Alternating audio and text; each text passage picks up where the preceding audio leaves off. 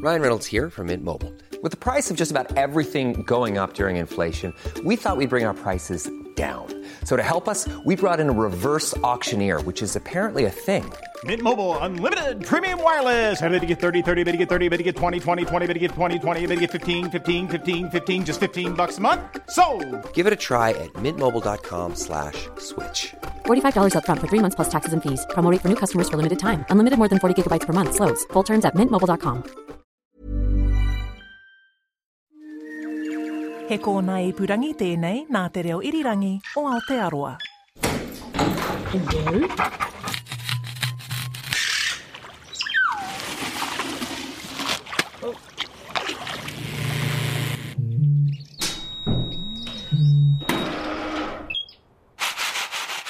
Ngā mihi nui and welcome to Our Changing World. Ko Alison Balance ahau. This week, we've got part 2 of a feature on the largest scientific study ever undertaken of New Zealand lakes. The Cawthron Institute and GNS Science are collaborating on Lakes 380, which is looking at the health of our lakes and their catchments over a 1,000-year period. We heard last week from Susie Wood how they are sampling 10% of New Zealand's 3,800 lakes. These range in size from small alpine and dune lakes to the mighty Lake Taupo. This week, I'm off to the National Isotope Centre at GNS in Lower Hutt to meet paleoecologist Marcus van der Goes. Now, I gather I have arrived on moving day. You have arrived on moving day. What happens is that when we collect sediment cores from all around the country, they come back to this location, to here in Lower Hutt, and we then start to process them, but the main thing is they stay refrigerated or frozen the whole time after collection. So we have a number of large refrigerated shipping containers here on site that is the storage for these cores. Very quickly we've filled these up with core material.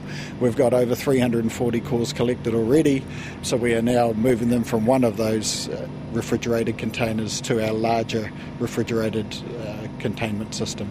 So those 340 cores, how many lakes have they come from? That's come from approximately 87 so far. And you've got, what, nearly 300 to go? We've got about 300 or so to go, yeah. That's a lot more cores coming your way. That certainly is. I think all up it's something like 2.5 to 3 kilometres of mud that we will be collecting throughout this project. But it's exciting mud, isn't it? Oh, it's incredibly exciting. It's a national scale snapshot of the lake condition and how those lakes have got to their present state. That we're going back 1,000 years using the lake and the mud at the bottom of that lake basically as a storybook of how that lake has changed, or maybe it hasn't changed, but how it's got to its present condition in time. Fantastic. Can we go for a closer look? Certainly we can. This is nuts of it, really. So that there's a container with its doors open here. I presume these are the ones that are moving, and it's full of boxes that I work in an office, and if we need a fluorescent light tube changed, it's a box that looks a bit like that. It certainly is. So these are specifically designed to hold the cores that we collect. We cut them into lengths of 1 metre for transport, but they're 9 centimetres in diameter. We've specifically designed them to hold this, to make them easy to transport and easy to stack in here. And as you can see, the container, it's got shelving down one side, and that contains all those cores stacked up on those shelves. We've also, you can see there's a number of coding systems on those core boxes. I was going to say, I hope you have a good coding system. Yep, so basically that uses, the barcode, the QR code system. It's all referenced to our database, so we know exactly where those cores are, and we also know what's been sampled from them and where those samples have been sent to, because it's a huge effort to analyse all of these. Lots of different institutes around New Zealand, but internationally as well. And we are sending samples all around the place to get analysed for different things, and we need to keep track of that. So are you chopping the core up into bits when you do that? How does that work? Yep. So the core gets split down the middle of it and then opened up like a book, and then from there we take samples. We do chop it up, or we use little scoops to pull samples out of those cores. So are you keeping one half intact? We take 4 cores from every site we go to. One of them is put aside straight away for long-term archive, and the other 3 are used for analysis. So we always have one half of each core we open up that stays as intact as possible so that we can keep it there as an archive. Over time, parts of that will get used, but the long-term archive that we've set aside right from the beginning is the one that we can have go back to all the time. So that long-term archive, what temperature do you store that at? Most of the cores here are stored at around 3.5 degrees, just to keep. It's a big refrigerator. The long-term archives, though, are stored at -20. They're frozen, so they're frozen for long-term storage, and that allows us to preserve mud and the cores, particularly for analysis that is time-sensitive, like the environmental DNA and a number of other analyses in that way. Yeah, you don't want it to keep on doing whatever it is that it normally does at the bottom of the lake. No, exactly. A key thing we're looking at in this work is things like bacteria and how bacteria have changed through time, and so those bacteria are living and present in the core right now. So the only way to stop those being there is by freezing the core. Is there a bit of a core that we can have a look at? Yes, certainly. We can come into the lab here and have a go. This part of GNS is our core sampling facility and core scanning facility, specifically set up for this project. The scale of the work we're doing here, we need to have constant access to a laboratory that we can come in, sample the core, process it, and taking the samples and then refrigerating or freezing it, and then also continuing on with scanning the cores, because some of the first things we do is we get a scan of the core, a high-resolution image of the core, and I'll show you that later on. So we come into a room with a very fancy piece of equipment that I'm going to get you to explain. So this is our core splitting system. You lay the core tube on top of it here, and ultimately it's got 2 little multi-tools that vibrate their blades, and you run those down the side of the core on each side. That's followed then by 2 sharp blades that cut through the rest of the plastic, and ultimately you can also have a wire that follows it too that cuts through the mud. What happens then is that we then open up those cores, split them open by running a large guillotine-like stainless steel blade through it, and then we can open up those cores and look at them. And here are some here on the countertop. Ta-da! And here's something we prepared earlier. Some we prepared earlier, indeed. Well, they're beautiful and marbled and striped. Yep, definitely. So these are 3 different cores from work we completed a few months ago now in the Rotorua region. So we have some cores here from Lake Okaro, Lake Rotoiti, and Lake Rotoehu. And I think you can see... And they're very different. They are all very different. Some things they do all have in common, though, is some sort of representation of volcanic activity in that area. Well, the one over the far side, Lake Rotoehu, has got a big pile of grit in the middle. Yep. That's a very dark grey, black, sort of gravelly looking material. Yep, and that is the volcanic ash and the volcanic eruptive deposit from Mount Tarawera when it erupted in 1886. Wow. So that gives us a very strong marker in time to be able to look at the changes that have happened in this lake and in the catchment around the lake, and look at it before then and after then to see how that history has changed, if it's changed. And the other 2 don't have that? They were far enough away? Well, actually, they have it represented in a different way. Oh, okay. Show me that. So this one here from Lake Okaro, you can see, as you've said, it's a very marbled, different colour, going from grey with sand in it to a sort of an olivey brown with dark layers of sand and silt in it, and then going very brown lake mud. Right up to here, so for almost 65 centimetres of this core that we're looking at, which is around 1 metre long, all of this mud here is what we're currently interpreting as related to mud that has come out of the Tarawera eruption. So comparing it to the other core where we've got a 5 centimetre band and it looks almost like gravel, at this site that eruption is characterised by big thick mud deposits. So what happened, do you think? Basically, this is quite close to where Mount Tarawera is, and the historical accounts, and also when you dig actually through the landscape there, metres and metres of mud, big lahar-like flows and eruptive deposits spread over that area and blanketed the landscape. And there are historical photos of people, standing on that mud, but also villages buried by it as well. It was a significant impact for iwi in the region at that time. I think there was over 100 lives, lost as a result of that eruption. So it's a very significant event, not only in geological time and in the landscape in that area, but also for humans in that area. And so that means that there's about another 40 centimetres of mud on top of that. That's all happened, has happened since then. Exactly. So, this allows us to use that mud to look at the changes that have occurred in that lake since that eruption. So one thing is, how has that lake responded? That eruption has basically reset that lake from what it was previously. It's given it an opportunity to reset anyway. So how has that lake, the ecosystem within that lake, responded to such a dramatic event in the first place? That's the first thing we can look at from these. The second thing then is that once it's stabilised, what condition was it in? What sort of water quality, health was it in? What was the ecosystem that was living in there? So aquatic plants, zooplankton, phytoplankton, invertebrates, things like that. What was living in there at that time, and how might that have changed as the landscape has changed after that, with, say, more farming or forestry in the area and that kind of thing. So if they've had an effect on the lake, or if they haven't, or what sort of changes have occurred through that time. Those signs of what might have lived there in terms of plants and animals, what evidence do you see of that in the core? Is it just the eDNA that you're looking for, or do you find sort of more macro stuff?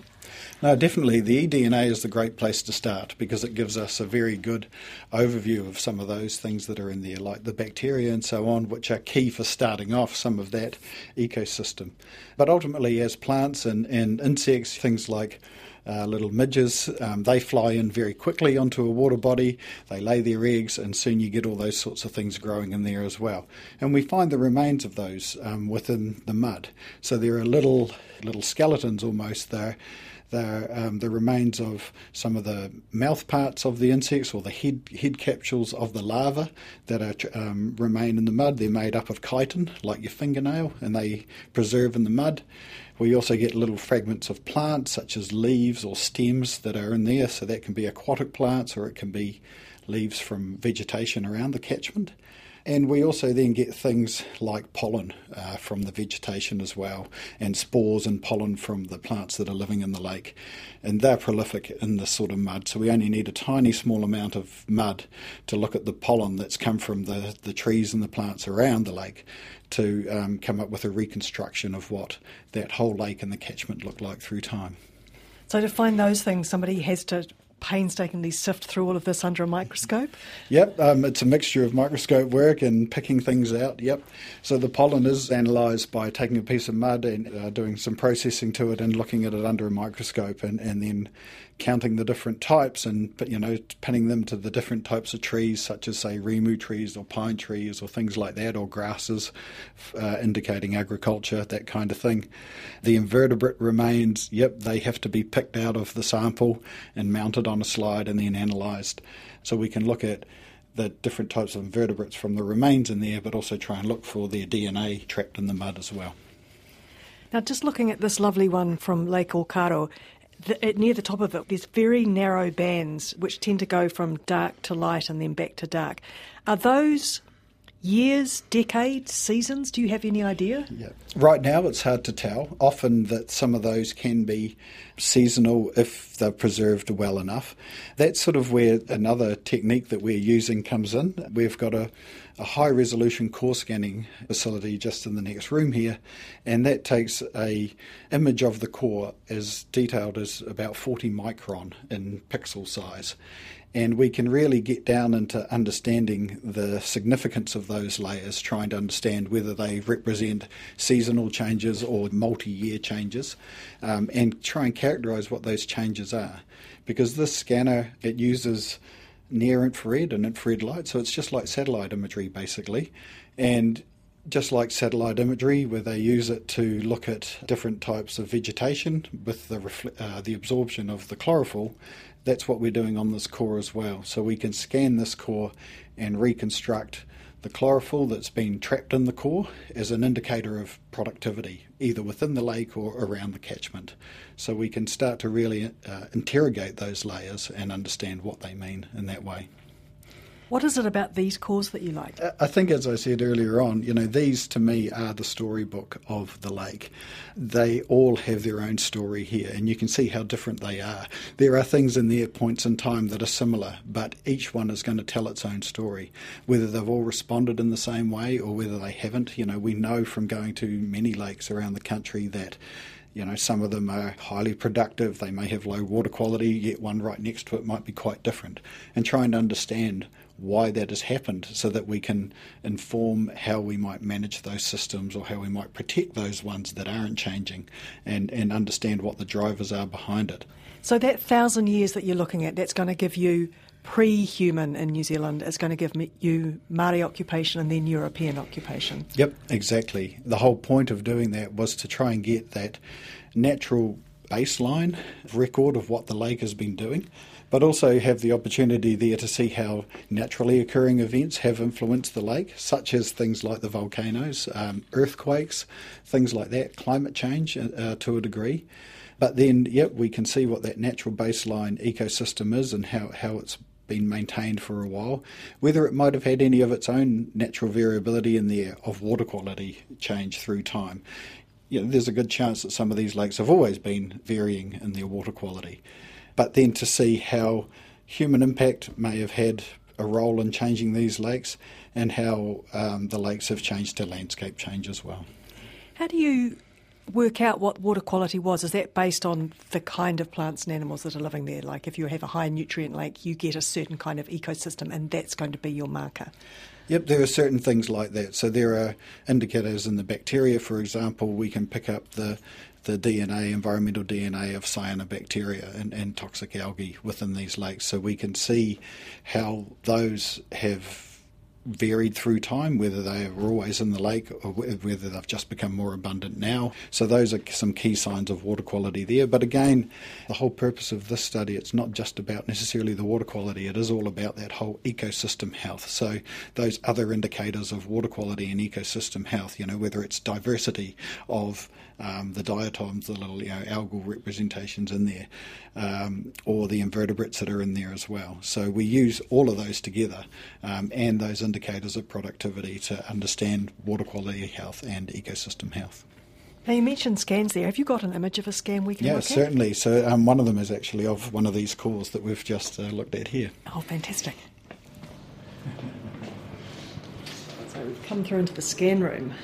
Once the core is split and we've cleaned down the surface so we can see it a lot clearer, we then bring it into our core scanning room here. So this is our hyperspectral scanner. So it uses lots of different spectrum, visible and near-infrared light spectrum. And when the core gets scanned by that, it gathers all of that infrared data from the core, so the absorption of those different light layers, and it produces a very detailed high-resolution image of the core. But what we can then do is that a lot of those wavelengths, those light bands, are absorbed by certain things within the mud. And as I said before, it's like the satellite imagery, and when you use the satellite imagery to look at vegetation change, all the different types of vegetation have a different signature, a different heat colour. So we use the same principles here. And one of them, for example, the light bands between 660 and 670 nanometres is particularly representative of chlorophyll and the remains of chlorophyll trapped within the mud. And we can use that as a broad indication of productivity change, either within the lake or within the catchment around the lake. And here in front of us here is a scan of the core that we're looking at. So we can see from the bottom, we can see where that volcanic ash layer is, and we can see it coming right up to the top, right to the present day. And it covers just over 700 millimetres. Yeah, and we can see the changes in the representation of the chlorophyll through time. Clearly there's no chlorophyll present during that eruption layer. It was a very instantaneous event and nothing was growing at that time. But we can see leading into that, we can see that there's a range of changes within the relative abundance of chlorophyll trapped in the lake. So on your index it's between 1.1 and 1.2, but it's reasonably steady. Yep, it is. That's a relative index, so what we also have to do then is use more sample-specific measurements on some of our other instruments to calibrate this and quantify this. So this is all a relative index. But as we can see coming after that volcanic eruption, the Tarawera eruption, we can see that the lake continues to infill and the productivity levels pretty much return to what they were before the eruption for a period of time. There's some fluctuations in there and we need to find out what those are related to. But then there's a certain point in time, about 20 centimetres from the top of the core, where that chlorophyll signature just goes crazy. It does. It changes really quickly. Yep. It's almost on a order of magnitude, probably 2 or 3 times in relative to what was there previously. Which is showing that there's lots more chlorophyll? Yep, there's a lot more chlorophyll. Which is suggesting more nutrients? There's suggesting it can be nutrient driven. Again, the challenge is to figure out whether that's from chlorophyll coming from the catchment or from within the lake. There's another one of these spectral bands, one of these light bands that we can use that is quite well representative of the bacteria in the lake. So if we see the same sort of pattern in there, then that's what we can use to figure out whether it's mainly bacterial productivity or algal productivity within the lake rather than things coming in from the vegetation around the side. And one of those is actually on the computer screen here, and it basically mimics that. So our interpretation at this stage is that a lot of that productivity is within lake productivity, and that's around the time, whatever that time is, when that changed. And that's probably responding to land use changes and intensified farming, things like that in the catchment maybe? Those are things that we then go and investigate, and that is part of this whole national scale study, is to identify what some of the key drivers are in these different lake systems. Land use intensification is definitely one, but there are also things too that we've seen from some other sites, like even the introduction of exotic fish species have a massive impact on some of these ecosystems, where they might take out some of the zooplankton, feeding on some of the zooplankton that would normally control some of these algal productivity blooms and things like that. There are lots of possibilities, and that's sort of our job to try and come up with what some of those possibilities are. In terms of trying to work out when things happened, what are some of the clues you've got? There are a number of clues we can use, and that's where things like the pollen from the plants is incredibly important to us, because things such as pine pollen or willow pollen give us a precise point in time that we can recognise, because we know from historical records when pine plantations were planted in a region, such as around, say, Rotorua, where you've got the big, Kaingaroa forests and things like that, or further, say, down in the South Island when people started to plant willows trees around the lake edges, that kind of thing. So that's a key marker for us to be able to say we know that might be 1910, and we can then work out the changes before and after that time frame. We can also use other things such as within the environmental DNA, such as the bacteria. We've found some bacteria that are quite closely associated with the stomach contents of introduced fish species such as trout or perch. And when we first see that come into the core, be represented in the core, we can get an idea that that may have been when fish were either released into that lake or made their own way into that lake system. So we've got a time component in there as well. The big message, though, is that, and I keep hearing it as I go around the country with different stories, is that we've always tended to look at rivers or look at lakes as if they're something in isolation, and they're not something in isolation. They exist in quite a big catchment. Yeah, definitely. Rivers have had quite a bit of focus in the past as well, and they're all connected, they're all in the catchment.